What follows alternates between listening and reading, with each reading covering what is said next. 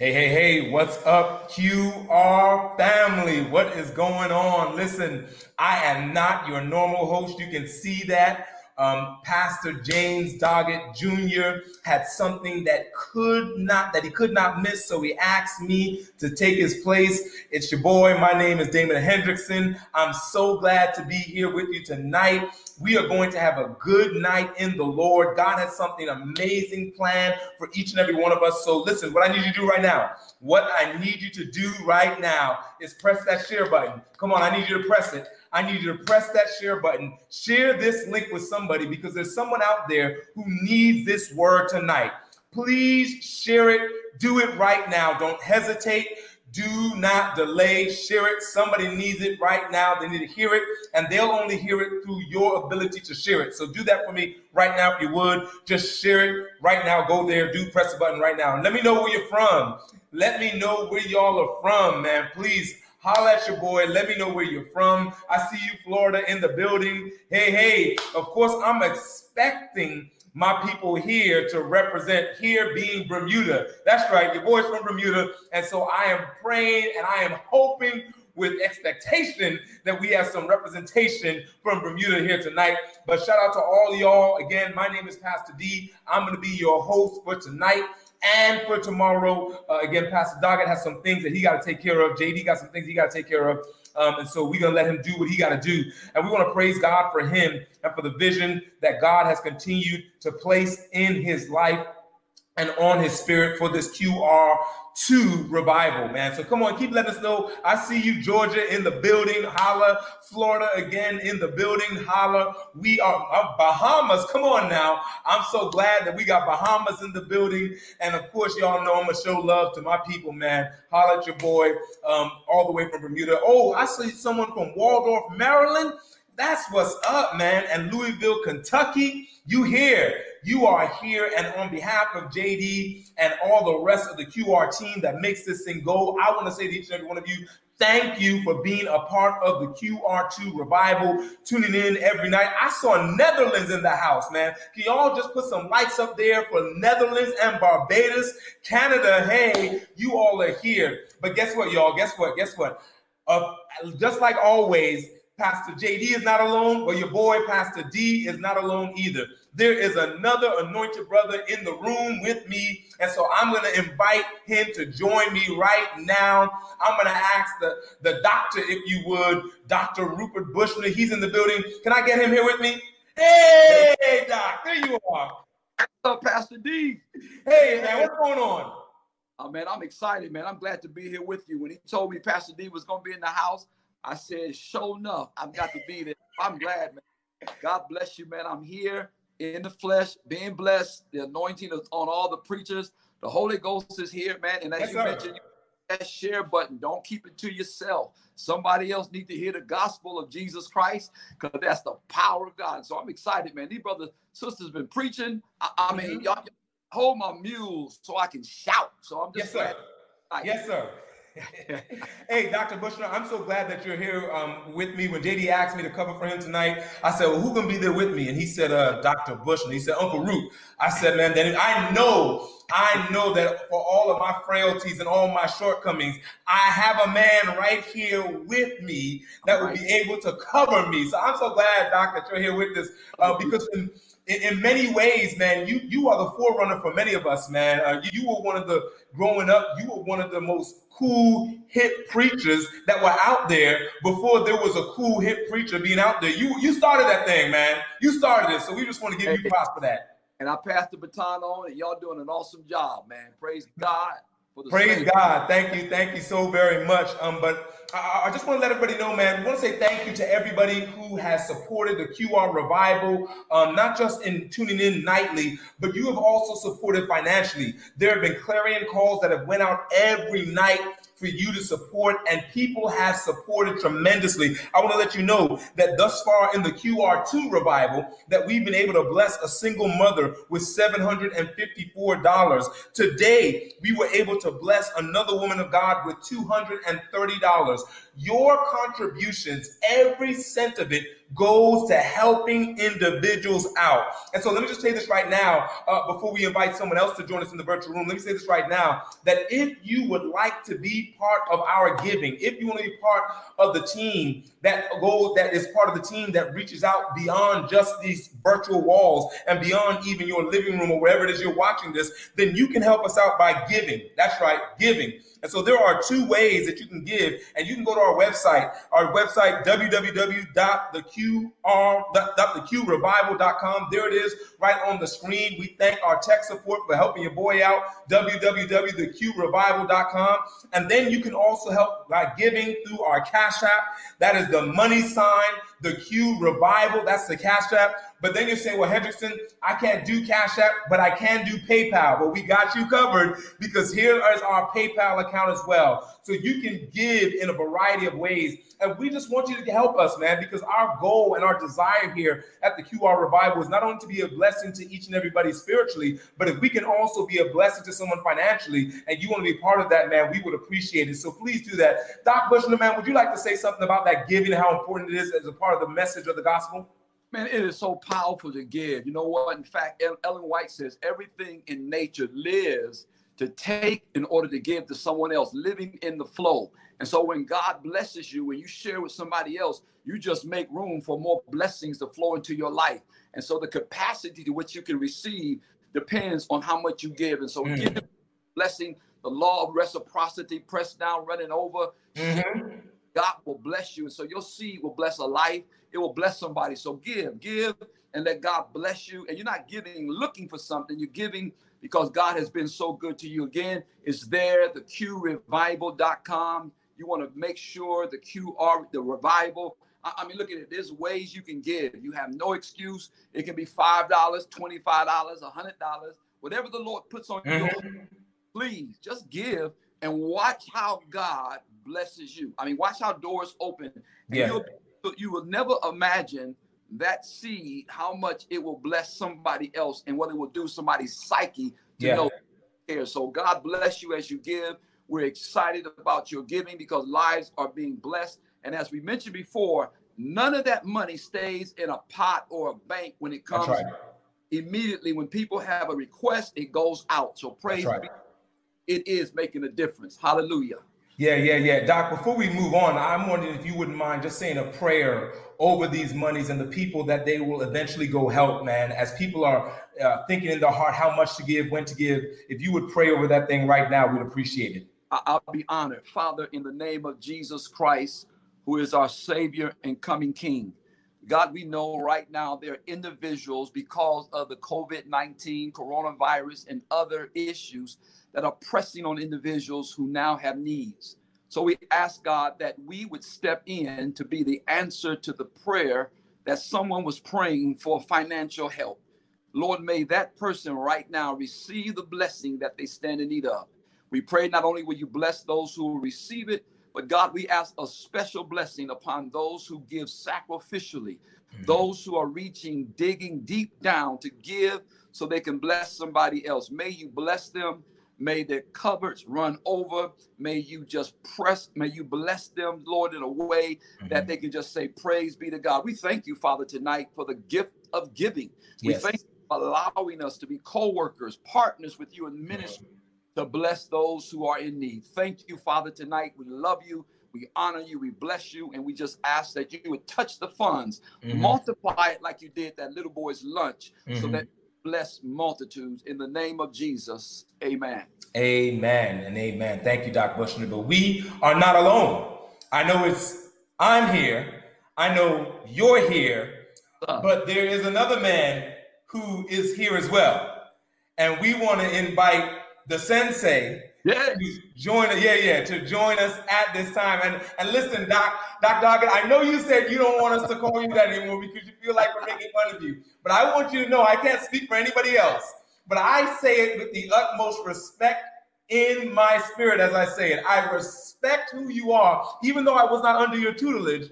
I respect what you have done for so many and how you have poured into so many. And I know I have my own personal story about how you poured into my life, and having never been at Oakwood University, never taken a class from you, for you to pour into my life the way you did tells me, man, that you are worthy of that title, sensei. So thank you very much, Doc Doggett. Tell us something, man. Well, I receive it, and thank you so much. Appreciate you guys. I was concerned on tonight because the founder, the director of this Quarantine Revival platform wasn't going to be here. When I saw you on the screen, Pastor Hendrickson, I knew everything would be all right. And then when I see my partner in crime right there, the co-pastor over at Patmos Chapel, everything's in good hands. No problems tonight. I don't want anybody to worry, though, about Pastor JD. Pastor JD is okay. He's healthy, no emergencies, but he's spending his time well this evening and was engaged in ministry all day, actually doing the commencement for Pine Forge, and he had to do some recording, etc. So he's still engaged in the work of God and doing important things tonight, but he's just fine. You know, guys, I want to say that we've had a great Quarantine Revival 2 thus far, but I am excited about what's going to happen on this coming Sunday night, for instance. Damon, you know the preacher who's going to be preaching, right? Well, yeah, I know him just a little bit. Yeah, you know him, Pastor Manders. They say he's from Rasta to Pasta. Yeah. A gospel gangster now. And then on tonight we have somebody coming who's also a gospel gangster. Used to run the streets, but now he's running the gospel road, preaching up a storm. And I can't wait until I call him the prophecy pundit, preaches on tonight. And I know, Dr. Bushner, you're going to introduce him a little bit later, but I'm on the edge of my seat, and I want to tell everybody, get out a pad, some paper, get a pen, and get ready to go deep into God's word. There are people who aren't sure we should be dealing with prophecy. There you go. Are you kidding me? There are people who are asking, should we care about the time of trouble? Should we care about Sabbath versus some other day? Should we care? Yes, you should care. Bottom line, get as deep as you can right now. Eat as much gospel food as you can, because it's going to put you in good stead for what lies right in the immediate future and what's unrolling in front of our eyes now. I want to ask everybody, too, to pray for all of our churches during this time of unrest. We understand the unrest in our nation right now. But David, tonight, there's actually going to be a march in our little town outside of Orlando. It's supposed to pass right by the area where our church is. And we're praying that all of our churches are protected from foolishness, and that those who are protesting are also protected from foolishness. Doc Bushner, you and I talked today with the mayor of this city. He has some concerns about some things that are on the horizon. And we know that God is in control of all of this, and we don't want the message to be hijacked by foolish people who are about something other than equality and justice for all people. I'm sitting on the edge of my seat tonight. I want you guys to do what you do, because you are two anointed men of God who make it happen. And then we're going to hear a sermon tonight. I guarantee it. In the words of Charles Barkley, I guarantee. I guarantee it. I guarantee it. And all of our digital disciples and web worshipers and God chasers, stay tuned in tonight. Don't you leave. Get it to the very end. You don't want to leave in the middle of a good meal tonight. You're going to really get one. Not at all. And again, I just want to co-sign with what you're saying. And again, Doc Bush, and I know you're going to introduce him here in a minute, but man, he came to a church I pastored 4 years ago. And Pastor Myers, that is, he came and did a week for us. And I'm just telling you, man, it was mind-blowing. The things that he was revealing and the connections that he was making. You could tell that this brother was in the Word, and that he was studying the Bible and really, man, just bringing the prophetic message of our church to such great relevancy and light. And so I'm with y'all, man. I'm looking forward to this. And I know that there are folks even in Bermuda, all over Bermuda, that may not have tuned in at all, but when they saw him on the flyer, this is getting ready. Really looking out for. I don't know if everybody knows it, and he doesn't really push this forward because he's not excited so much about his life before, but he's excited about who he is now in Jesus. I don't know, Doc Bush, if you're going to tell the people, for instance, that he used to be with the Boogie Monsters. He was a hip hop artist who actually signed a deal with EMI for quite a bit of money. I hear about 7 digits. And so he turned his back on a world where he could have had fame so that he could be a soldier and a messenger for God. And he made the better choice. And I'm going to honor him tonight by listening as God speaks through him. Yes, sir. Yes, sir. With that, Doc Bushner, if you wouldn't mind taking the virtual floor and introducing our speaker for the night.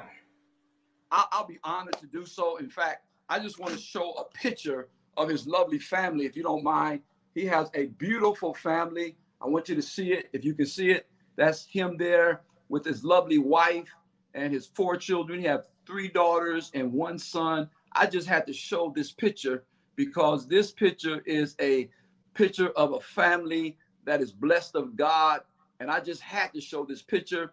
And man, I'm excited tonight because when I was the chaplain at Oakwood, he came through, did a week of prayer there, and he spoke out in front of Green Hall. And I mean, just blessings. And I thank God tonight that we are honored to have this man of God. As you mentioned earlier, he is in the Word of God. He studies the Word of God. He bathed in the Word of God. And tonight we are so blessed on this platform to be able to hear him. Pastor Ivor Myers began his ministry at the Campbell Church in November of 2014 after previously serving at the Templeton Hills Seventh-day Adventist Church for 9 years as senior pastor. Pastor Myers is passionate about evangelism and equipping church members with the skills to lead others to accept Jesus Christ as their Savior and to experience firsthand his righteousness. He is enthusiastic about ministering to the Campbell community in California. He's the author of several books, including the innovative Operation Blueprint, Earth Final Movie.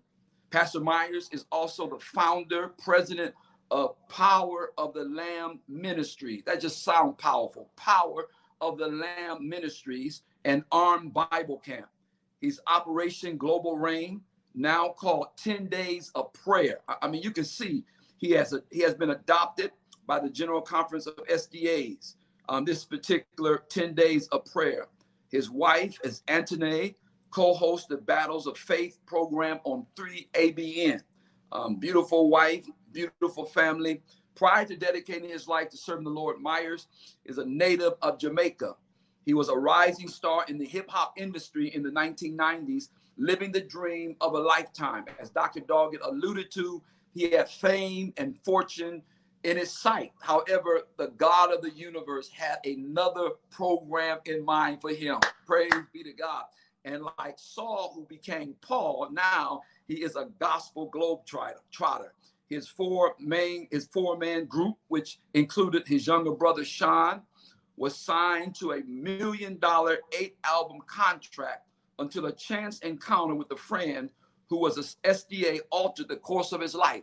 You're talking about, I'm not talking about hundreds and thousands. I'm talking about millions of dollars, 8-album contract until the God of the universe intercepted him and changed the trajectory of his life. Praise be to God. So you're here tonight, not by accident. God has orchestrated this rendezvous so that you can be blessed of a man who's called by God. That's what I'm excited about.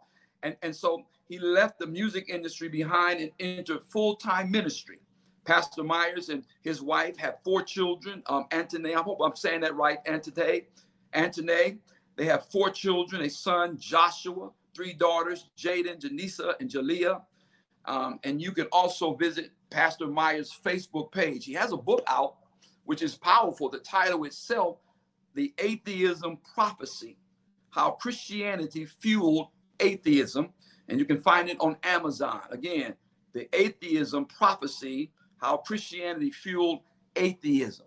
I had a chance to even teach a course, and he took that course. He didn't really need it, but it's biblical preaching. He was preaching before he needed this course. But I'm honored tonight to be able to present to you and introduce to others this awesome Holy Ghost anointed man of God who loves the Lord. He's baptized in the word and bathed in the spirit of prophecy. And as he opens his mouth, you're going to hear heaven come down. And as you open your mind, God is going to speak to you tonight. So I'm excited. I've got my pen, my pad, and my paper, and I'm ready to take notes because I know God is going to say something to my heart. I'm going to be like John the Baptist. I'm going to decrease so he can increase. Amen and amen. Amen. We want to thank you very much, Dr. Bushner, for that introduction. The song of meditation tonight will be sung by the Aeolians. After that, the next voice you will hear is that of our preacher, Pastor Ivor Myers.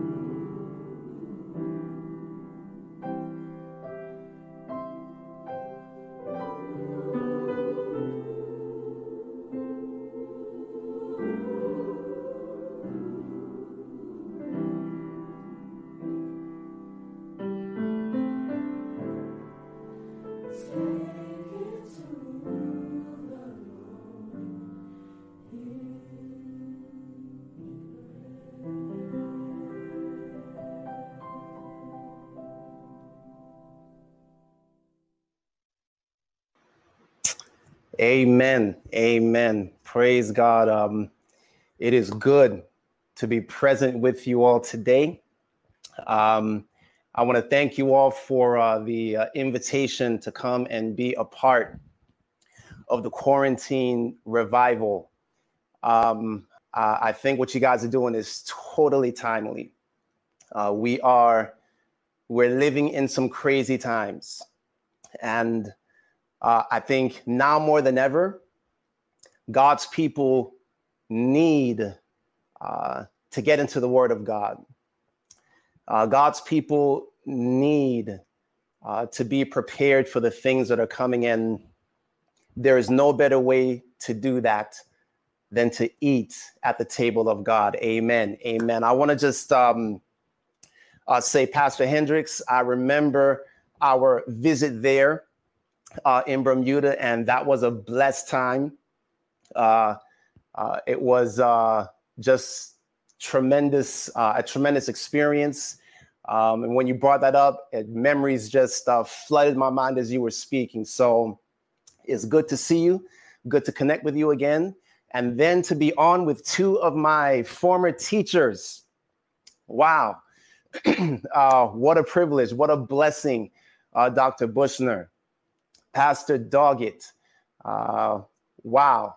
We go way back. When I just left the music industry, and I came to Oakwood in 97.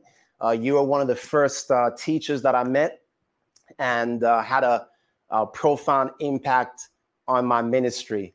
And Dr. Doggett, I don't know if you remember this, but it was at your church that I met Atante. So that will always be a blessing for me, just knowing that we have that connection.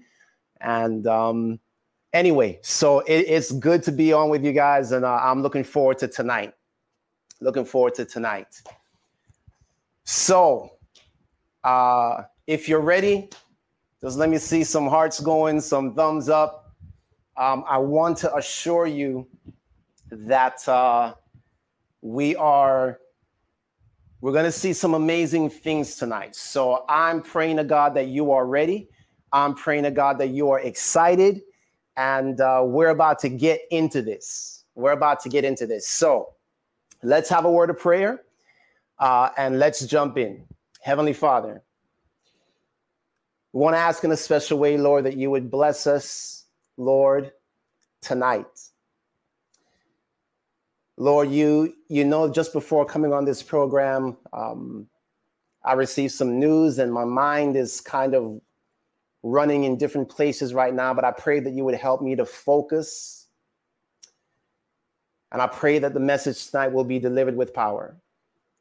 So, Lord, please speak to us, is our prayer in Jesus' name. Amen. Amen. All right, guys, I'm going to invite you to turn in your Bibles to the book of Revelation, chapter 10. And I have several lessons that I want to share with you tonight. I don't know how many lessons we're going to get through, but there are several lessons that I need you to understand tonight. We're going to be going through a lot of scripture. So I am probably going to be quoting these scriptures without giving much time to turn to them. Tonight, I want to let you know that I'm going to be giving you a big picture of Bible prophecy. But to do that, we're going to use several different stories in the Bible. We're going to be looking at several different books of the Bible. And we're taking a bird's eye view. But within this bird's eye view, we're going to be looking at several lessons. And I will list these lessons as we go through. Again, I don't know how many of these lessons we're going to get through, but we'll just see how the Lord leads. So Revelation chapter 10. Verses 9 and 10, and I will read that. Revelation chapter 10, verse 9 and 10, the Bible says, "And I went unto the angel, and he said unto him, Give me the little book. And he said unto me, Take it and eat it up. It shall make thy belly bitter, but it shall be in thy mouth sweet as honey." Just a little context here. This is John the Revelator. He is in vision, and he has just been told to take this book, this little book, and to eat it up. The Bible tells us that the angel tells him when he eats this book, it will be sweet in his mouth, but bitter in his belly. Now, I want to ask you something. If someone told you that something you ate was going to become bitter in your belly, how many of you would eat that thing? Okay, I know that I would have a problem eating that. And I think you would have a problem eating that too. Nobody wants to go through a tough experience, a bitter experience. But the angel says, take this book and eat it up.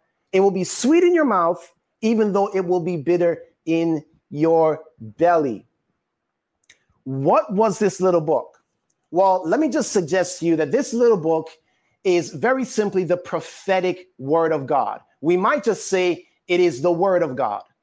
Beloved, the word of God, Jesus says in Matthew chapter 4, verse 4, man shall not live by bread alone, but by every word that proceeds out of the mouth of God. And I want to share this thought with you. How many of you ever been through a bitter time in your life? Bitter experience? Yeah? Let me let you know that the thing that keeps you in a bitter experience, the thing that keeps us through bitter experiences is the sweetness of the word of God. So I just want you to catch that for a moment, okay? The things that keep you in bitter times, that which enables you to go through bitter experiences is the sweetness of the word of God. The Bible tells us in Matthew chapter 4, man shall not live by bread alone, but by every word that proceeds out of the mouth of God.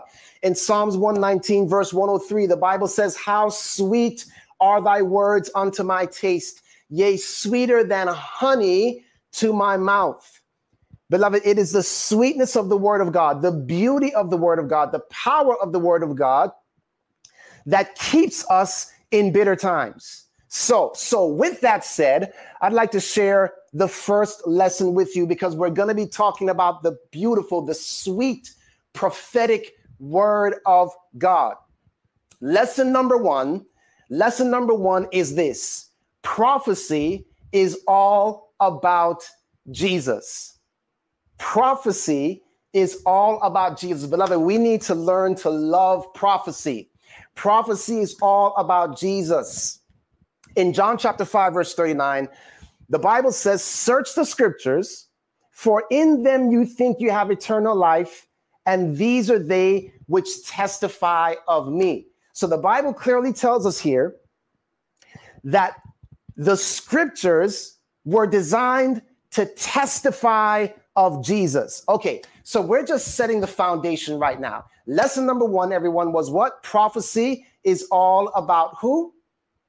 It's all about Jesus. It is all about Jesus. So let me share with you. Let me give you an example of this. To do this, we're actually going to go to the book of Daniel. Now, what we're going to do is we're going to juice the book of Daniel, meaning over the next few moments, we're going to go through the entire book of Daniel, the whole book. Do that. We don't have enough time. Yes, we can. We do have enough time. And I want to show you, beloved, how sweet the word of God is and how prophecy is actually pointing us to Jesus Christ. So the book of Daniel. Now, the book of Daniel is about a prophet named Daniel. You'll remember that the whole reason this book of Daniel is written is because the children of Israel have been taken captive by Babylon. Now, I want you to notice something here, very significant. The children of Israel are taken captive because of their own rebellion, because of their own sin. Now, I'm going to ask you a question. Do you think Daniel was a part of that rebellion? Yes or no? Was Daniel a part of that rebellion? Now, I know I can't hear you, but I'm going to need you to talk to me, right? So was Daniel a part of that rebellion? No, he was not. However, Daniel was still taken captive with his people. So I'm going to just pause right here for a second. Daniel, who was innocent of rebellion, who was innocent of all the craziness that Israel was doing. Daniel, who was a man who was above reproach, even though he was innocent, He was captive with his people. Does that remind you of anything? I'm just going to pause for a second. Does that remind you of anyone? Someone who was innocent, but was treated as a slave on our behalf. If you're following me, I just want to hear you say amen, even though I can't hear you say amen right now. Jesus was perfect, innocent, pure, holy. But he came to this world to become one of us in our captivity. So automatically we're beginning to see, hey, look at this parallel between Daniel, the prophet, and Jesus. Both of them were treated as slaves, even though there is no record of Daniel sinning. We have Daniel going into captivity with his people. All right, so we haven't touched the book of Daniel yet. We're just setting the foundation. Now I want you to watch this. In Daniel chapter 1, by the way, in order for Daniel to have gotten into Babylon, they would have had to have crossed the river Euphrates. So I want you to think of it like this. Daniel crossing this body of water to get into Babylon, listen carefully, it's as though he was going through a baptism to prepare him for his ministry.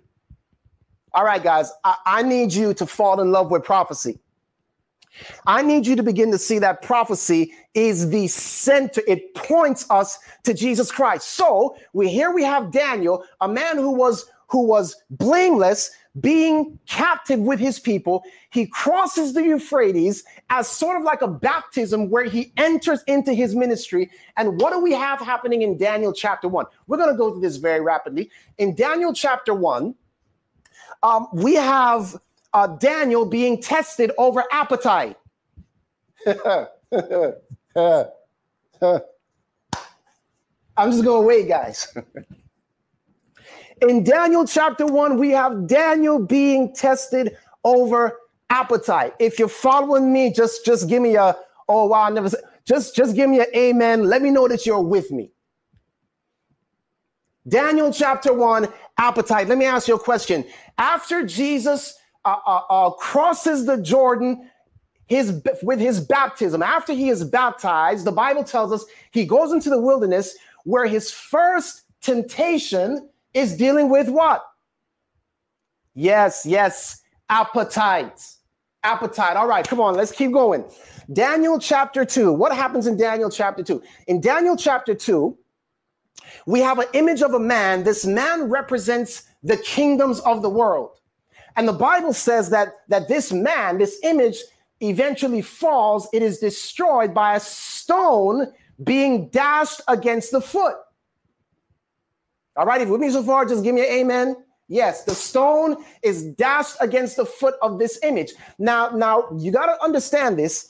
So Satan understood that the stone that would destroy the image, meaning his kingdoms, that stone was Jesus Christ. So what does he do? When Jesus comes into his ministry, after he crosses the Jordan, after he is tempted over appetite, the very next temptation,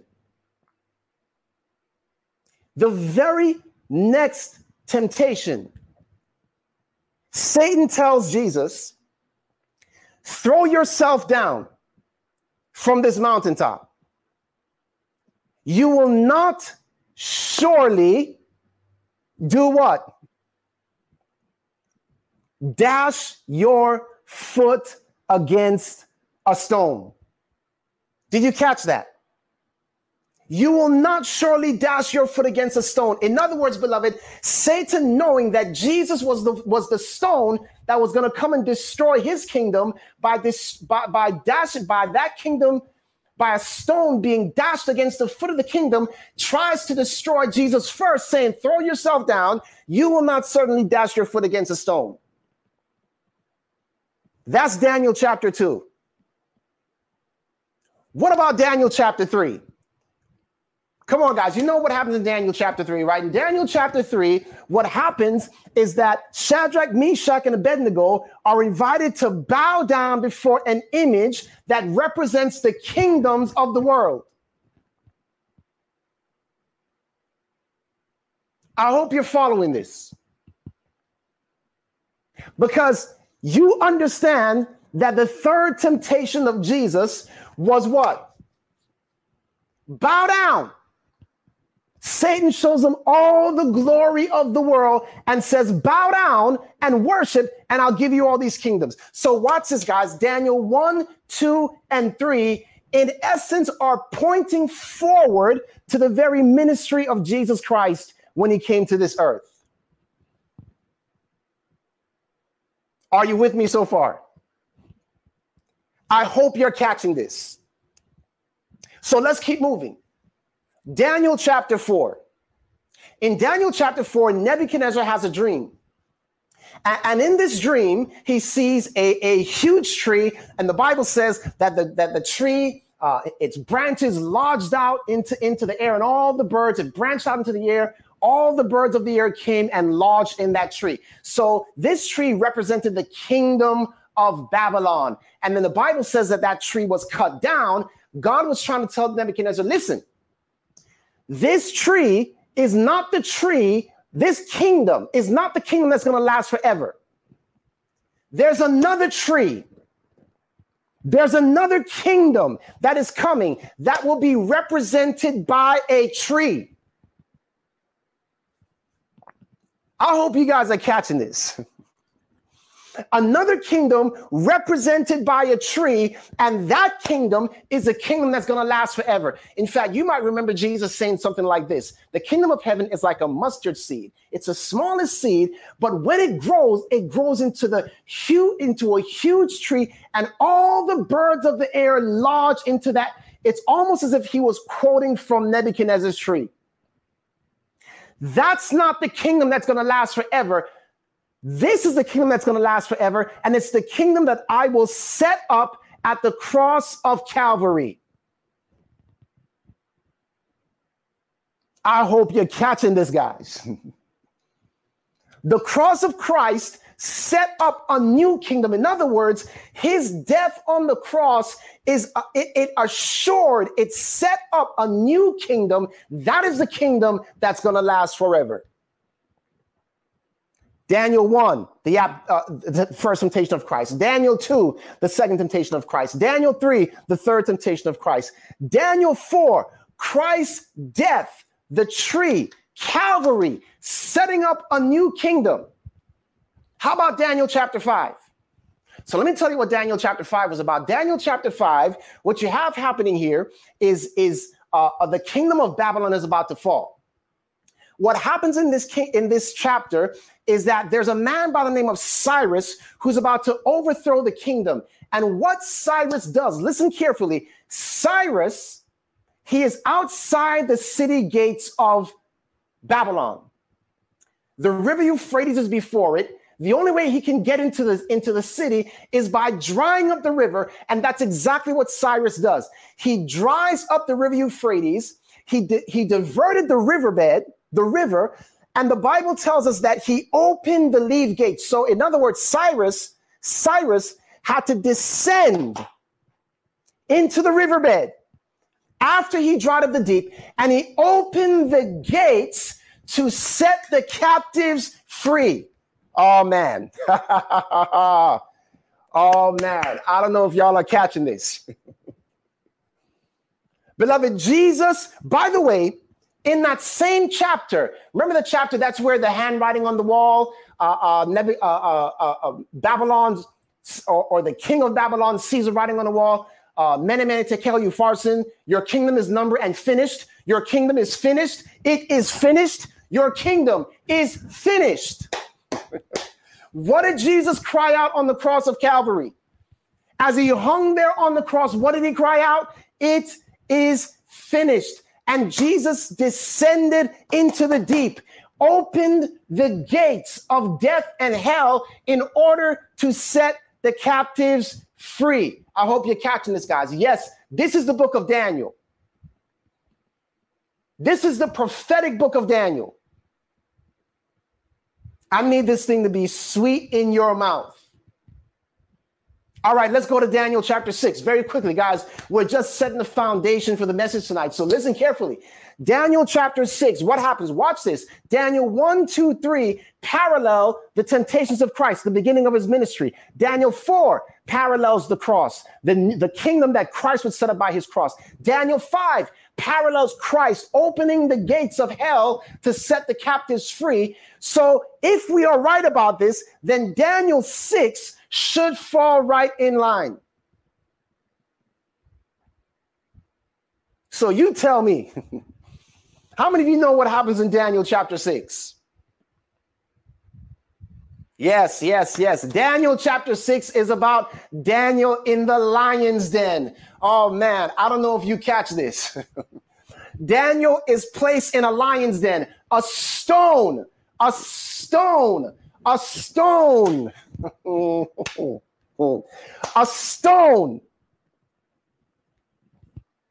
is rolled over the mouth of the tomb, and a seal is put upon that stone. Are y'all catching this? Are you seeing this? What happens the next morning? Daniel comes out of the tomb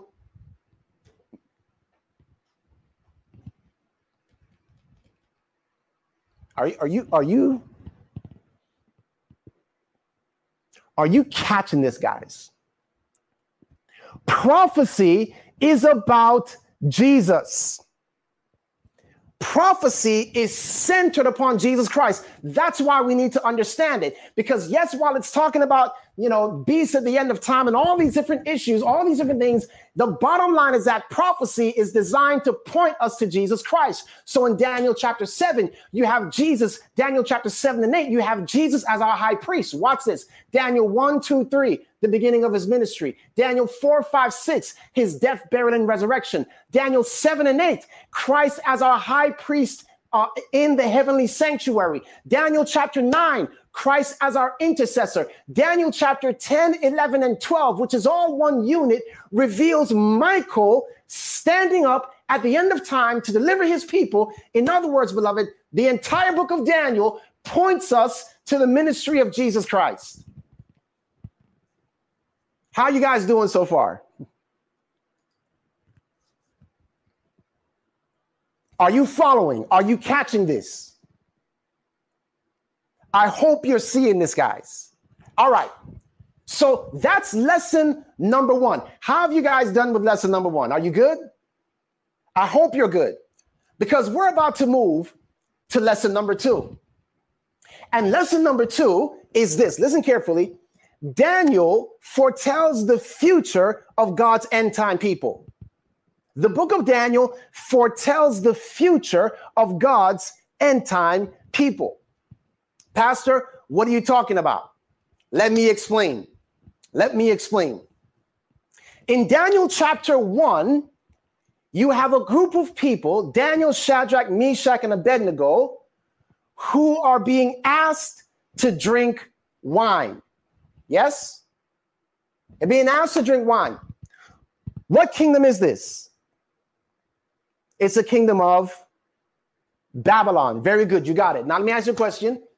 If it's the kingdom of Babylon and Nebuchadnezzar is asking them to drink the wine and to eat the meat of his kingdom, then what he's asking them to do is he's asking them to drink the wine of Babylon.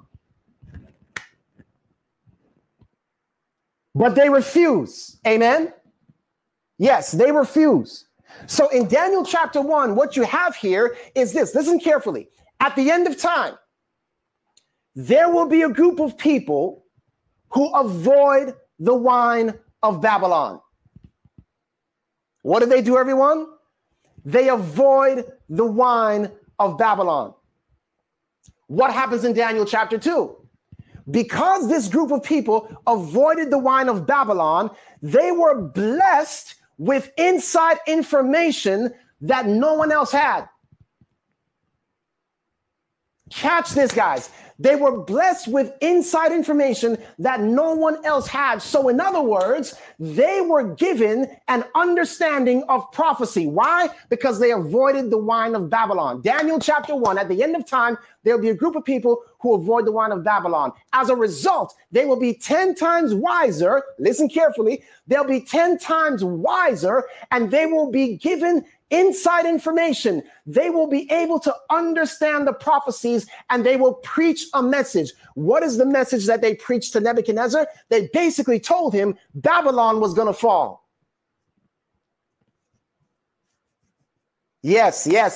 So check it out. Daniel 1, at the end of time, those who avoid the wine of Babylon, Daniel 2 will preach a message that Babylon has fallen. Now watch this. As a result of this message going forth with power, Babylon will seek to set up an image. Are y'all catching this? That's Daniel chapter 3. Nebuchadnezzar sets up an image. Are you following? Let's keep moving. In Daniel chapter 4, remember, in Daniel chapter 4, the tree reached unto heaven, symbolizing Nebuchadnezzar's sins had exalted themselves. His sins had reached unto heaven. So watch this. Daniel 1, at the end of time, there'll be a group of people who avoid the wine of Babylon. As a result, Daniel 2, they will preach a message that Babylon has fallen.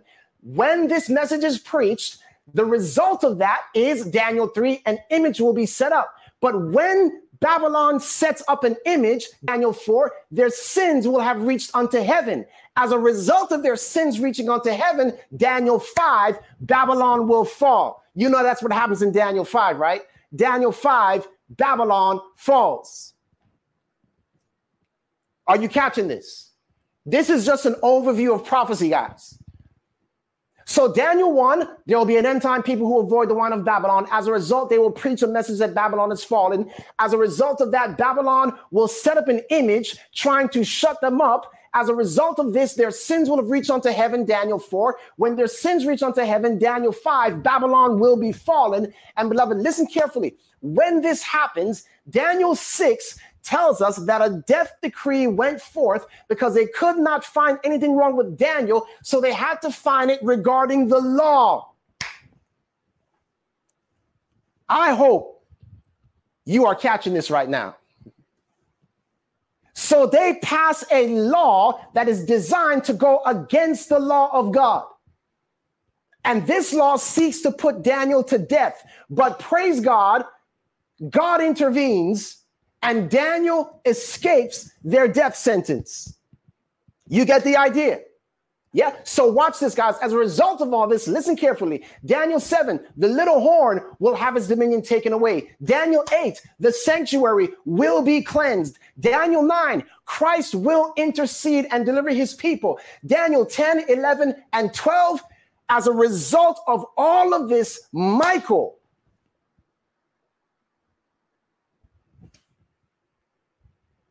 you catching this? Michael will stand up and deliver his people. Guys, we just juiced the entire book of Daniel without touching Daniel 7, without touching Daniel 8, without doing what we typically do in our evangelistic series. We just juiced down the entire book of Daniel.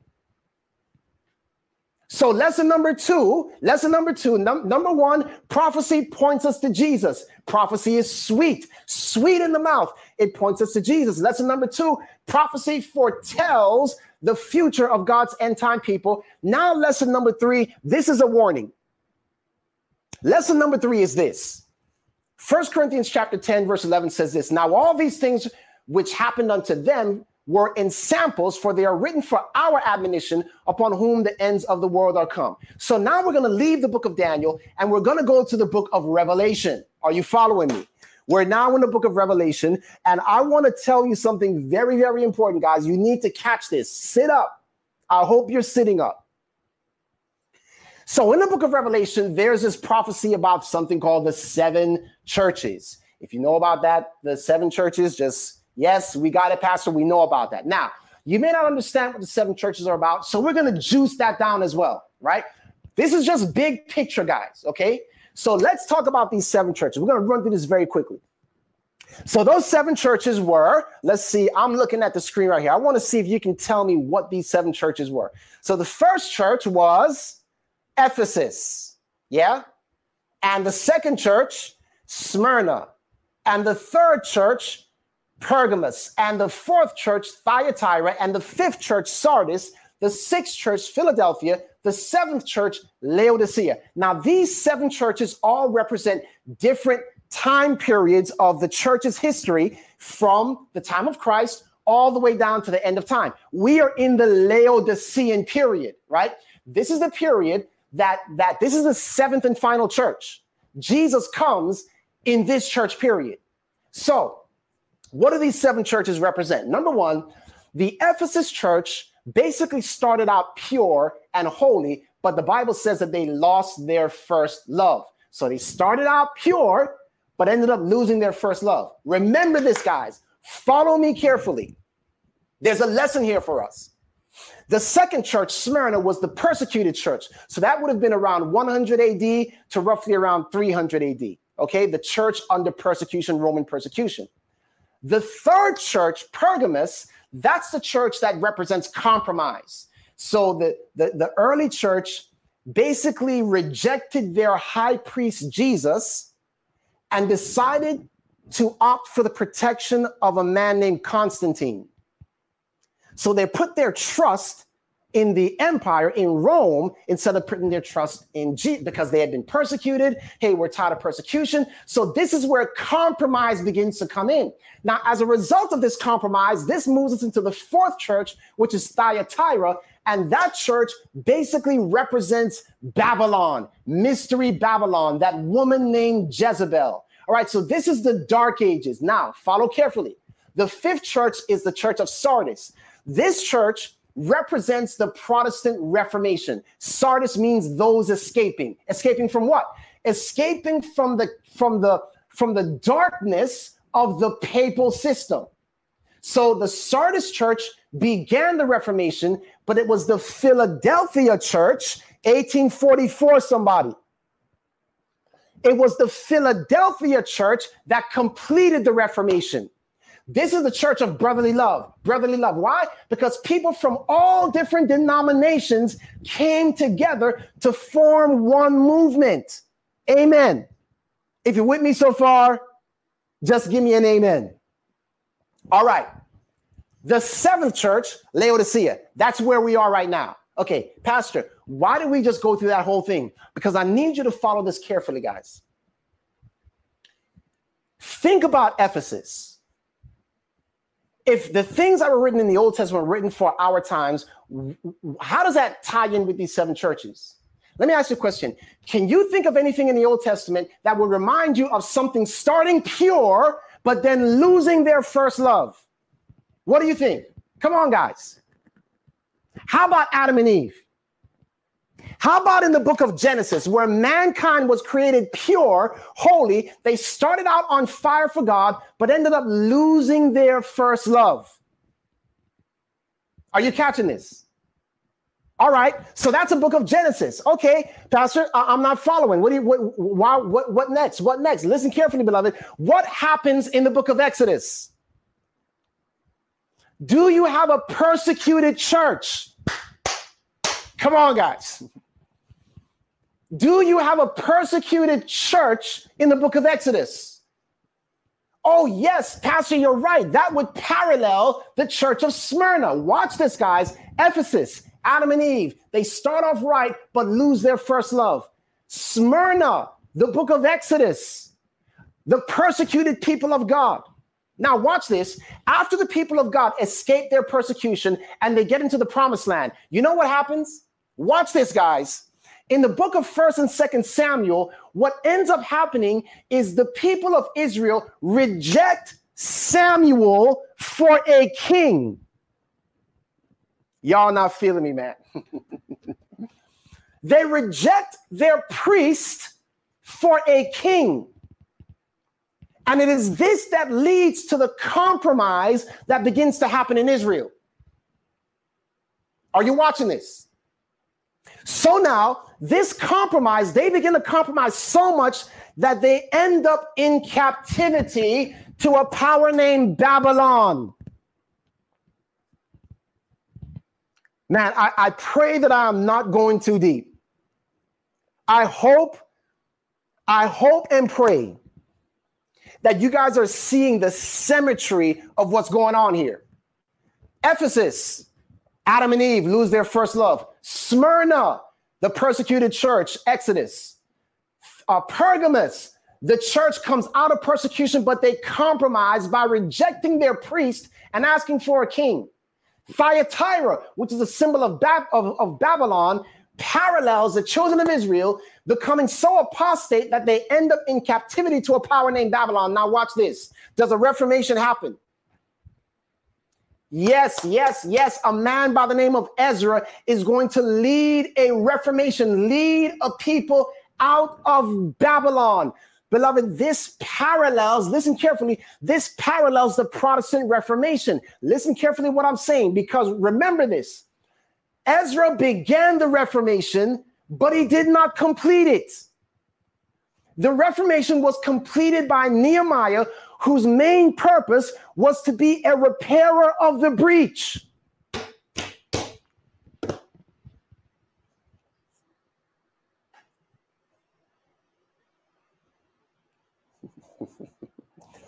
Praise God for the Protestant Reformation.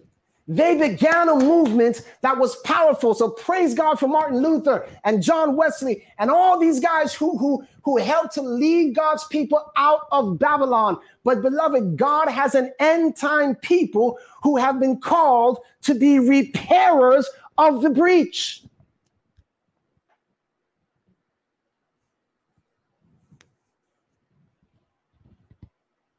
I sure hope you are seeing this. I sure hope you are catching this. So watch this. When Nehemiah completes the work, the only thing left now for ancient Israel is they're waiting for the coming of Jesus.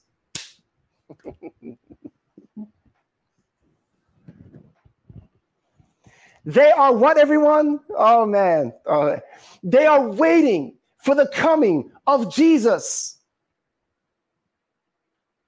And what happens when Jesus comes? They are unprepared. Why? Because the condition of Israel, when Jesus comes the first time, is that they are rich and increase with goods. They believe that they are rich and increase with goods and have need of nothing.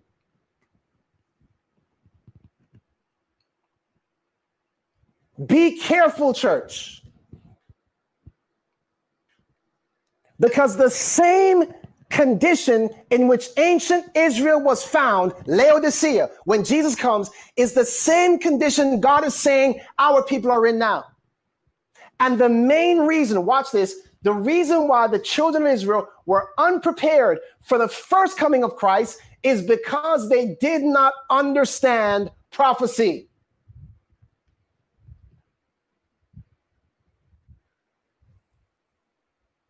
I hope you are following this. They did not understand prophecy. Now, I know what you're saying. Hey, Pastor, we're the people of the book. But listen, how can we be the people of the book if we are not understanding, if we are not sharing, if the prophecies of the word of God are not sweet to us?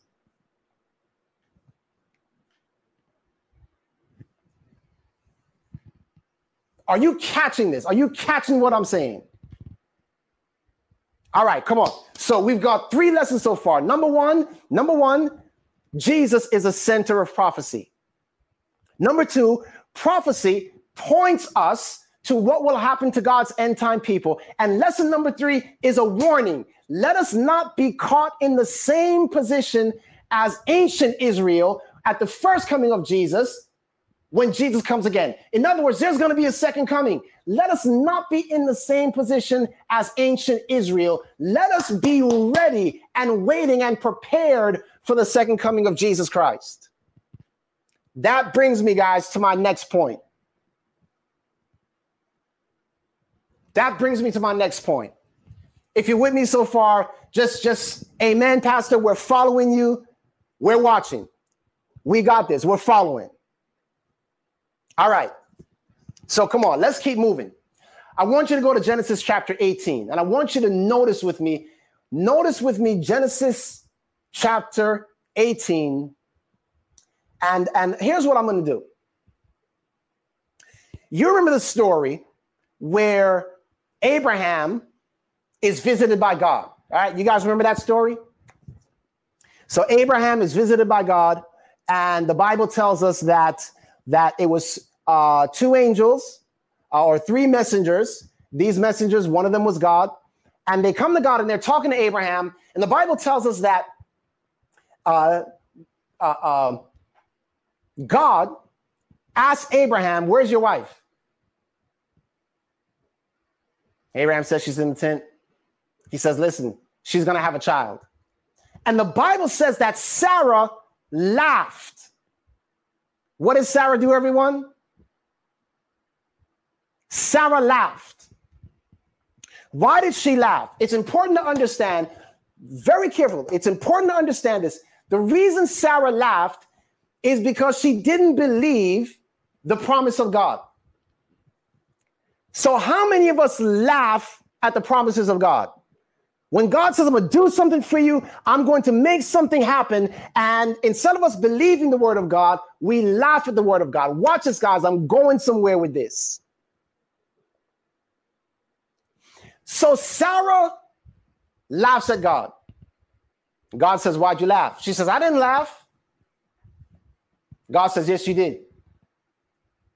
I need you to understand the context. See, it had been almost 25 years since God first appeared to Abraham and said, "You're going to have a child."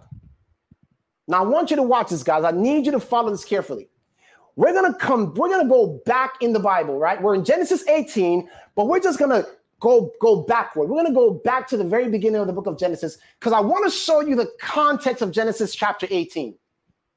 And then we're going to wrap this thing up. So Genesis, follow me, right? Just follow me. Don't listen to we're going to wrap this thing up. Just follow me. In Genesis chapter 1 and 2, you have the creation of earth. And then in Genesis chapter 3, you have the fall of man. Okay? So man falls and the plan of salvation kicks in. Now, when we get to Genesis chapter 6, listen carefully, guys. When we get to Genesis chapter 6, the Bible tells us that God gives a time prophecy. God gives a time prophecy. Now, what is this time prophecy? He said, my spirit shall not always strive with man, but his days shall be 120 years. So in essence, what you have in Genesis chapter 6 is the first time prophecy of the Bible. This time prophecy, 120 years in which Noah would preach, was basically to warn mankind. Listen, something is coming at the end of this 120 years, and if you do not accept it, you will be cut off. I need you to follow this. Because at the end of that 120 years, we know that Noah had built an ark. That ark was made out of wood. And when the floods came, the water lifted the ark up above the earth. So watch this. At the end of 120 years, it culminates with a man being lifted up above the earth on wood.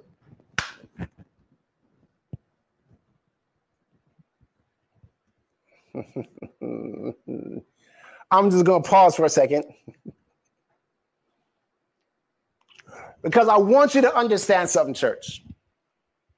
That prophecy, which basically says, listen, if you don't accept this, you will be cut off, and I will bring a new people. I will raise up a new people, and this new people will be responsible for replenishing the earth. I want you to understand this. There is a prophecy in the book of Daniel called the 70-week prophecy, which points to the coming of Jesus and says, listen, at the end of this time period, if you reject this man who is lifted up above the earth on wood, you will be cut off, and I will bring a new people into existence. I will bring a new people whose job it will be to replace.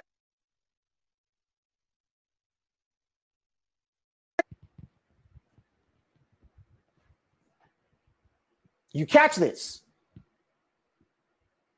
That Genesis chapter 6, that prophecy that pointed to the flood, that pointed to Noah being up on this ark, that prophecy parallels, listen carefully, guys, it parallels the 70-week prophecy. So if you ever struggle with what is a 70-week prophecy, now you know that's the prophecy that pointed forward to Christ coming, Christ being lifted up above the earth, and those who accept him would be saved, those who were drawn unto him. And now if I be lifted up, I will do what? Draw all men unto me. All right, we catch that. All right, Pastor, that's Genesis chapter 6. It parallels the 70-week prophecy. A people were cut off, and a new people, spiritual Israel, comes upon the scene, and their job is to take the gospel into all the world. Okay, Pastor, what next? When we get to Genesis chapter 11, we now have this building of the Tower of Babel, from which we get our word Babylon.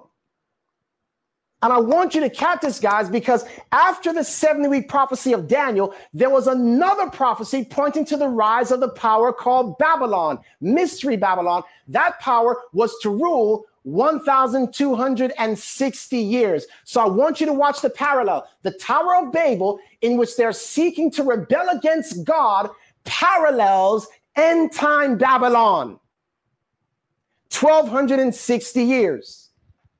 All right, come on, let's keep going. Watch this, guys. After the Tower of Babel, you have Abraham. Now follow me, guys. Follow me with this. What happens with Abraham? The Bible says God called Abraham out of Ur of the Chaldees. Anyone know what that means? Where is Ur of the Chaldees?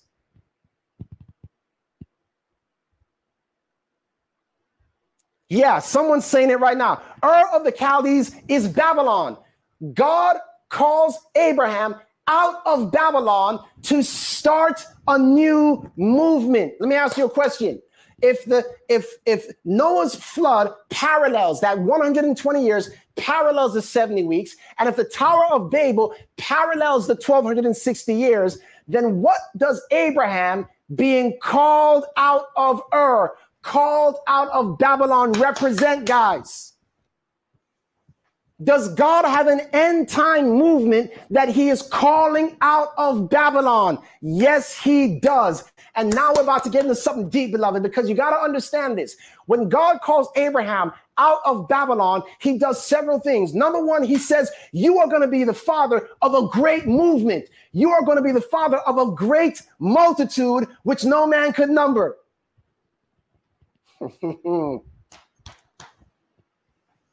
1844, anybody?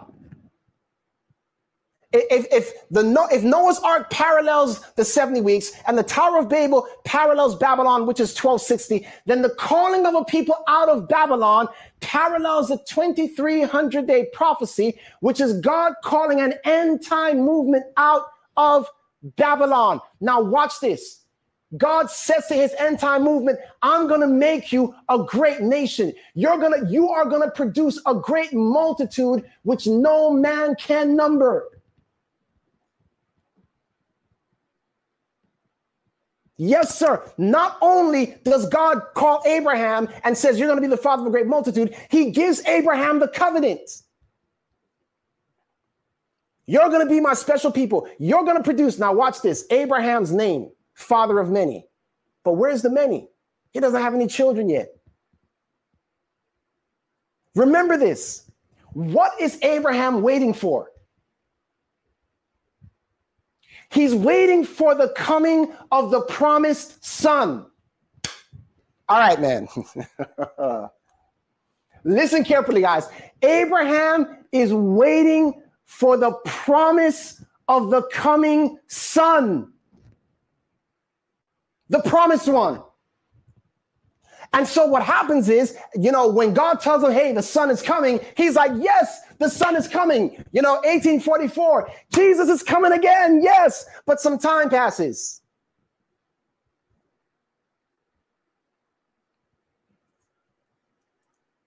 Yes, yes, yes. Jesus is coming again. I get it. Yes, yes, yes. Amen. Time passes. Beloved, 1844 is a long time ago. And let me tell you something. when we say these words today, Jesus is coming again, many of us are laughing in our hearts. Come on, man. They said that in my mom's time and in her mom's time and in my grandparents' time and their grandparents. Like, you know, I don't know if I believe that anymore. Beloved, let me tell you, the Son is coming. It's going to happen. Don't laugh like Sarah did. Don't laugh like Abraham did. They both laughed. The Son is coming. God said, is anything too hard for me to do?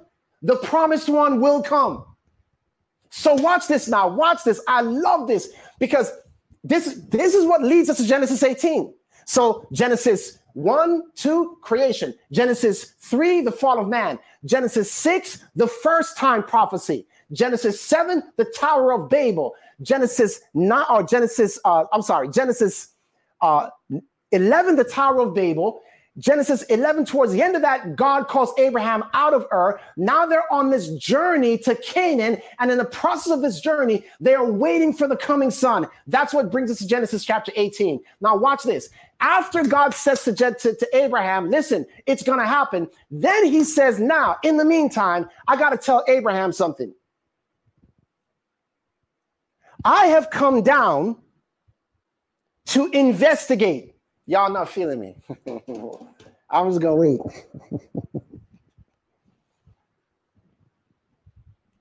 I have come down to investigate some stuff going on in Sodom and Gomorrah, some stuff going on in the world. So I'm coming down to do an investigative judgment. Hey, by the way, hold on. How many messengers came to Abraham? How many messengers were there, guys? 3 angels. 3 angels. I hope you are catching this, guys. 3 angels come to Abraham, and watch this now. 2 of them go ahead to Abraham, and the 3rd angel stays back to talk to Abraham. Listen, man.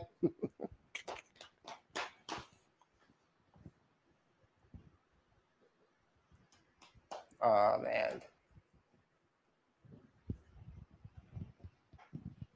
You guys, this is all in the Bible. This is prophecy. This is Adventism in the scriptures. We have not believed cunningly devised fables, guys. This is our story. Who would have thought? So God says, I'm coming down to investigate Sodom and Gomorrah. And what does Abraham do? Does Abraham say, yes, destroy that city? No, he begins to intercede on behalf of the wicked. What should God's people be doing in this time that we know a judgment is going on? We should be interceding on behalf of the wicked. What Abraham did, wait, Lord, if there's 50, will you spare it? If there's 40, will you spare it? If there's 30, if there's 20, if there's 10, will you spare it? That's what God's people ought to be doing right now in this time of judgment. You see, beloved, the Bible says God has given us the ministry of reconciliation. And I want you to understand this, guys. Listen carefully. Jesus follows his own advice. Listen, guys, Jesus said, if you have aught with someone, ministry of reconciliation. By the way, how are we going to reconcile God? How are we going to reconcile the world to God if we can't even reconcile among ourselves? If God has given us the ministry of reconciliation, if that's what we're supposed to be doing, what Abraham did before Sodom and Gomorrah were destroyed, if that's what we're supposed to be doing, how can we reconcile God to the world if we can't even reconcile amongst ourselves? How does that work? See, guys, listen carefully. Jesus laid out the principle of reconciliation. He said, if you have aught with someone, go to the person yourself. And if the person doesn't hear you, go with a witness or two witnesses. And if it doesn't hear them, then take it to the church. Does Jesus follow his own advice? The answer is yes. Pastor, what are you saying? Listen, Jesus had an issue with mankind. And so what did he do? He came to this earth himself. He came himself. Mankind, I got an issue with you. What did mankind do? They crucified him. They rejected him. Listen, guys, that's the 70-week prophecy. Jesus came to this earth himself. They reject him. So what does he do? He goes back to heaven, but he sends two witnesses. That's the Old and the New Testament, guys. That's the 1,260 years. He sends two witnesses. Now watch this. What did they do with the two witnesses? What did they do during this 1,260 years where the Old and New Testament were trying to bring reconciliation? The Bible tells us that they reject the two witnesses and they put them to death. So if Christ was rejected, if the two witnesses are rejected, God says, I'm going to use my end time church as the last avenue of reconciliation. You are it. I'm going to go myself 70 weeks. They didn't listen to me. I'm going to send two witnesses, 1260. They didn't listen to them. I am going to raise up an end time church. 2,300 days, 1844, God's remnant. And listen, if they don't listen to the remnant, then that's it. Beloved, this is very simple. This means that we have a message, a crucial message to take to the world. And if we don't understand prophecy, if we're not eating the word of God,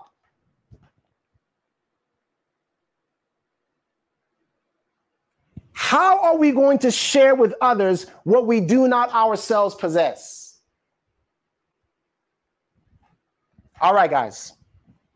Last lesson. Last lesson. We're going to go to the story of Joseph. And you'll remember this. So the Bible says in Genesis chapter 37 that Joseph was his father's favorite. He had, his 11 brothers. But remember this. In this story, it's the 10 brothers and Joseph. And Benjamin is a younger brother. Joseph did not have the same mother as the other brothers. They all had the same father, but they had different mothers. So Joseph had brothers from another mother. So if you follow that thought right now, just give me a yes, Pastor, we got you, we're following. Joseph had brothers from another mother, but they all had the same father. All right. So let's keep moving.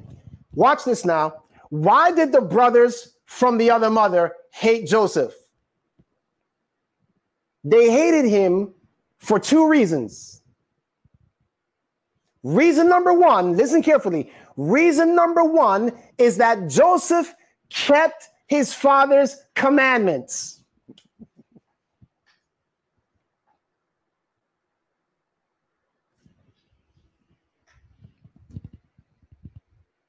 Did you catch that?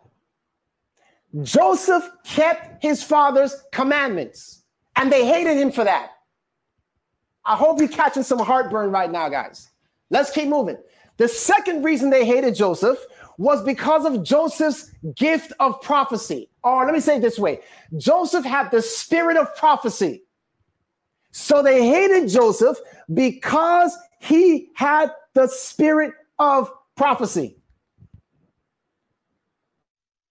His brothers from another mother. So as a result of all this, they try to separate Joseph from his father. You're not one of us. You're the new kid on the block. Get out of here. We don't like you. You're not one of us. And so you know the story. They sell Joseph into slavery, and now they're thinking his prophecies will never come to pass. But let me tell you something. While Joseph was in captivity, you know what kept him? The sweetness of God's word. While Joseph was experiencing something bitter, it was the sweetness of God's word that kept him in his time of trouble. It was the sweetness of prophecy that kept Joseph in his time of trouble. So you know what's happening, right? They sell him into captivity, and now out of mind, out of sight. But what the brothers from another mother don't understand is that a famine was about to hit.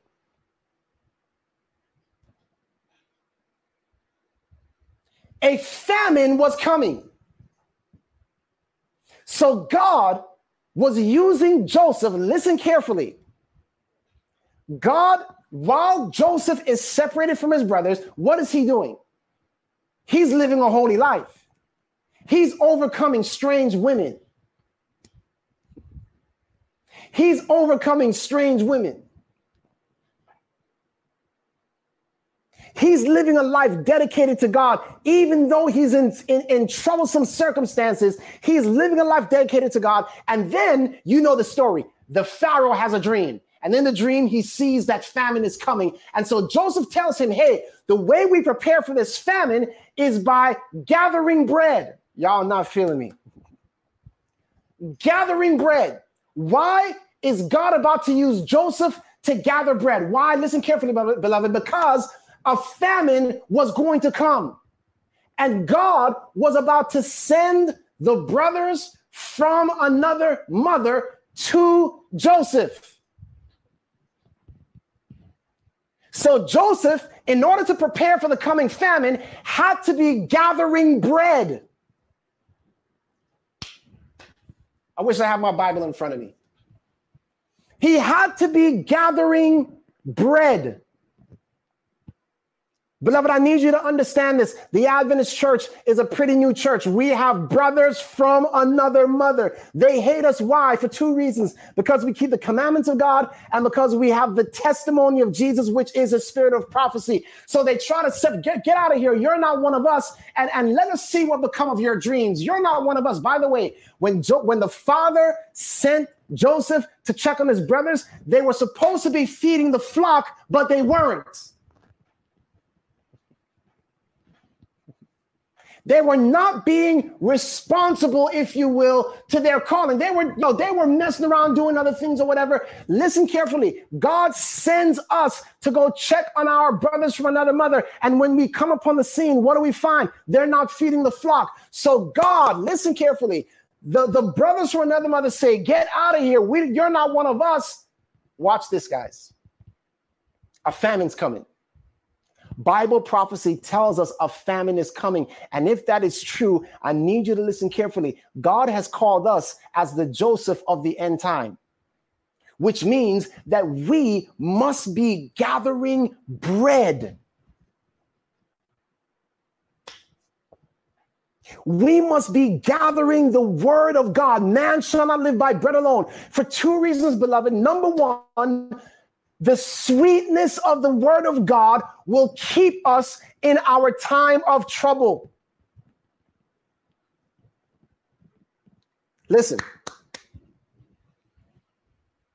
if we are not gathering bread right now, when people come to us with questions, hey, why do you guys keep the Sabbath? Hey, what is this beast of Bible prophecy? What is this thing about the mark of the beast? Beloved, if we don't have answers for them, shame on us. Because we should have been gathering bread. I'm going to close with this thought. How is honey produced? Honey is produced when bees collect nectar from flowers. And what happens is, as they collect this, nectar is about 80% water. So it's very diluted. So what happens is, in order for the bee to get the water out of the nectar, what they will do, listen carefully, what they will do is they will eat the nectar and then they will regurgitate it. And when they regurgitate it, water evaporates of that nectar and it gets a little bit thicker. It gets a little bit sweeter. And they just regurgitate between one another. And so as this process of eating, regurgitating happens, the word gets, I'm sorry. The nectar gets sweeter and sweeter and sweeter. Beloved, listen to me. The reason that the bees do this is because they know that when winter comes, there's no flowers. So they are gathering for the winter time. They are gathering so that they have honey, which will enable them to survive the winter crisis. Beloved, far too many of us are content with nectar.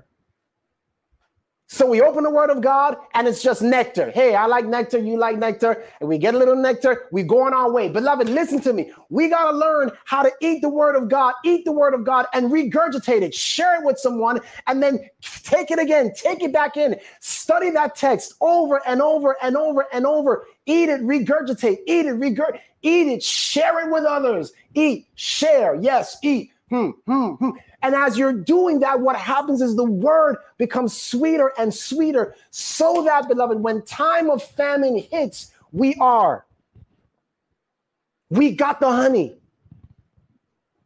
When our brothers from another mother come to us, we've got the word. And the reason that the brothers from the other mother were able to survive is because God set Joseph up for such a time as this to feed those who were looking for real food. I'll close with this thought, guys. It's time for us to go beyond the nectar.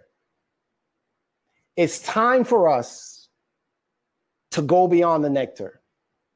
It's time for us to get into the depth of the word. It's time for us to experience the sweetness of the word of God, because it is the sweetness of the word of God that will enable us to withstand the bitter experiences that lay ahead.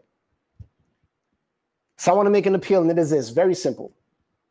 Lord, take me deeper into the word.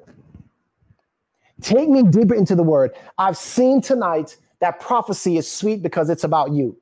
I've seen tonight that prophecy is sweet because it tells what will happen to God's end time people. I've seen tonight that prophecy is sweet because it warns us, do not make the same mistakes that ancient Israel made. And I've seen that prophecy is sweet because it is designed to reestablish our faith that Jesus is coming again. And when all that is said and done, when I get that, all right, Lord, so help me to gather bread in the time of famine. Help me to gather bread so that when the world comes looking for the truth, we'll have the answers. So that's your desire tonight. Lord, take me deeper into the word. Take me deeper into your word. Grant me honey, that the word may be sweet in my mouth. If that's your desire, I see by faith your hands raised or your signs going up. I want to lead us in prayer. Lord, take us deeper. Help us to gather the bread. Let's pray. Heavenly Father, we're asking tonight, Lord, that you would take us deeper into your word. We're asking tonight, Lord, that you would forgive us for wasting time in not gathering bread for the coming crisis. Lord, please help us to understand prophecy in its detail. Help us to understand the intricate relationship between prophecy and the stories of the Bible. Help us to see Jesus as the center of all prophecy. Lord, please fill us, strengthen us, remind us as of our mission as Seventh-day Adventists to gather bread for the coming famine. And Lord, when our brothers from another mother come to us, may we be ready to take them in. May we be ready to forgive them, even though they have tried to separate us from the Father. May we be prepared to help lead them into the place you have prepared for all of us. This we pray in the precious and holy name of Jesus. Amen and amen. Amen and amen. Wow. What a word. What a word. And I want you all to know I took my notes. I took my notes right here. Doc, I see you with the pen and paper. see, Sensei, I see you. I took my notes right here, man. And these are one of those messages that I would encourage everyone to go back and rewatch. There's no way that you would have been able to absorb everything. But we thank Pastor Ivor for being faithful to the call and the task tonight, because the appeal was very simple. And I believe that's really ultimately what this word ought to have inspired us to do. Take me deeper into the word. So Pastor Ivor, thank you very much.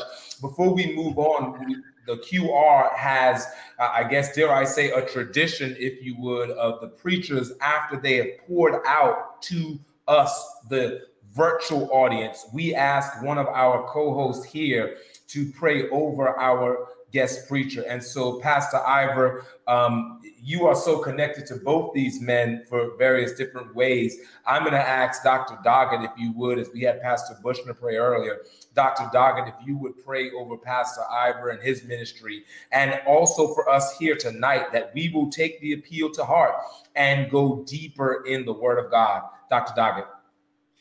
Ivor, I first want to say to you, God used you in a powerful way. Yes, sir. And if I can just speak over your life right now, I don't want you to be bluffed away from the pure word of God. There are a lot of people who are trying to fix it up and dress it up so that people will just like hearing it. But the idea of fixing up God's word doesn't sit well with us or with God. What you did tonight is you delivered the uncut word of God. Old is new, because what we've been hearing for a while now has lacked some of the substance that we heard tonight. You juiced the word of God, and we have a full picture of Jesus. And because of what you did tonight, I promise you, there are preachers, not just people, who understand that the real word of God can preach, that prophecy ought not be left to people who can't preach, but in fact, those who have been given the gift of proclaiming the word of God need to pick up the mantle that God has placed on us for these days and times, and need to go ahead and preach it with power like you did tonight. I know you believe what you preached tonight, and I know that it's rooted in the word of God. I'll simply say my name is Dr. James R. Doggett, and I approve of that message.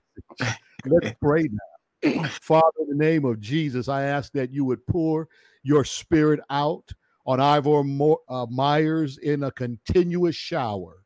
May he be able to step behind the microphone and deliver the word of God with power, because he has a heart that is turned fully to you and eyes that are single to your glory. I thank you for what's been stirred up in us tonight. And I do pray that the seeds that he sowed will be watered by the Holy Spirit, and that we will be turned once again to your word to study it, so that we will have bread to share with others during this time of famine. Ultimately, we want to be saved, and we want to be found faithful. So we ask you to please energize us with your spirit, control us with your word. And when all is said and done, may we be found faithful. In Jesus' name we ask it. Now pour strength back into Ivor, so that he can be the father and the husband you've called him to be, and the preacher that you have created him to be. In Jesus' name, amen. Amen. Amen. Thank you once again, Pastor Ivor. We appreciate so much what you poured out to us on tonight. And we pray that my prayer is that the prayer that Pastor Doggett just prayed over you will encourage you and lift you. And whatever the situation was that you got on at the beginning, before you got on, that you spoke to at the beginning, that may have distracted your mind, man, that God will take care of that for you. Yeah, I will tell you. My mom has she takes care of people in her home. So she's got 3 clients, and just before I got on, one of her clients came down with COVID. Oh, and she is in close contact. So honestly, I got to tell you tonight, I don't even know what my mind is just. I don't know if I connected with people. I don't know if it even made sense. I was kind of just out of body speaking. So, I would appreciate prayers for just my household back in Virginia, my mom, brothers who, all kind of are in that area. You don't expect it to come that close. So she just was told tonight before I got on that her, patient had COVID. Yeah. So, yeah. Hey, Doc Bushner, man, I mean, we can never have too much prayer. So could you pray very specifically for Pastor Myers' mom and that situation in her household, please? And I see all the hands, all of y'all that are online right now, you're praying as well, praying for his mom. And so I'm sure y'all don't mind us taking this extra time to pray for Pastor Ivor and his family back there in Virginia, specifically his mom and the other folks that are in the household, please. Yes, sir. Yes, sir. I'll be honored. Father God, in the name of Jesus, you are still the great physician. We realize there is a balm in Gilead. Lord, if a woman with the issue of blood could touch you and you can heal her, and you are the same yesterday, today, and forever, and you change not. And because of your mercy, we're not consumed. We ask right now in the name of Jesus that you would go by that home, that place, Lord, this virus called COVID-19, coronavirus. We ask, Lord, that you would stop it, stay it, intervene, be with his mother, Lord. May her situation be negative in spite of the young lady that has been diagnosed, the woman that was diagnosed. We ask for a blessing, oh God, to be upon the household. We pray that you would give Pastor Myers peace and his family, that they would rest assured, knowing that you will intervene and you will be God and glorified. Bless that household, be with his mom in a mighty way, we ask. We thank you in advance for what you're going to do, and we will hear a praise report how you have come through one more time. We thank you, we honor you, we bless you in the wonderful, precious name of Jesus Christ. Amen. And amen.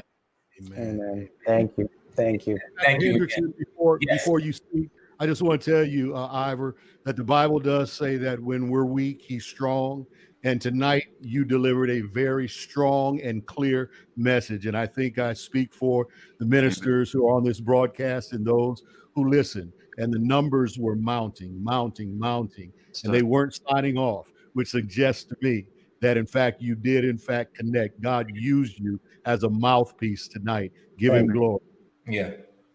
Thank you. Praise God. Yeah. Thank you very much, Pastor Ivor. Again, let's everyone continue to keep him in prayer. Thank you very much for tuning in, for being here with us tonight. Listen, everybody else, before we get up out of here, I want to thank Pastor Bushner for being here with us as well. Thank you so very much, man. You helped so very. Y'all see my daughter in the background? You see my daughter in the background? She's trying to get in. She's so trying to get in, man. We want to thank you so very much, Doc Bushner, for being here with us tonight, and just appreciate you co-hosting with me. Of course, the Sensei, we appreciate you as always, man. We appreciate you as always for doing what you do, moderating through this thing. But we are transitioning to tomorrow night. Tomorrow night is our first mystery night. It is our first mystery night. We have a guest psalmist and a guest preacher that are going to be here. Now, if you all think that you know who these individuals are, what you can do is you can send us your guess. That's right. You can email us. If I can get my text to put our email address up there, email at us at theqrevival@gmail.com. And there will be a financial gift for someone who gets both of them right. Both of them right. Not one, you got to get both of them right. So I need you all to send the emails in. Now, Dr. Doggett, I know that you said that you know some things. I do know some things. And if you just want to know, call me, as long as you promise we will split the proceeds 50-50. I'll tell it. I sure will tell it. People have been making guesses too. They've been making good guesses, I must say. But I guarantee you, nobody yet has gotten both the singer and the preacher. So Dr. Busher, I think, knows too. So if you all just contact one of us, I think we might be able to give you some inside information, and then you can give us a lesson. And then you can give King Priest Melchizedek, that tithe to give it to us. Listen, everybody, thank you for tuning in with us tonight. We appreciate, again, Pastor Ivor Myers. We appreciate this whole first week. It has been an amazing first week. I want you all to know, I'm going to let you know this already up top so that you can get it. Pastor JD will not be with us tomorrow either. I will be here. The sensei will be here. And we will have another special co-host that will be here with us on tomorrow to go along with our guest psalmist and our mystery preacher. It's going to be a fantastic day tomorrow. So bless you. Y'all enjoy the Sabbath wherever you are, whatever you're able to do, tune in. Or even if you have an ability to go somewhere, whatever it is, do it, enjoy it. Thank you for being with us tonight. God bless you. Have a great night and sleep well. This is your boy, Pastor D, signing off from the QR2 Revival on tonight.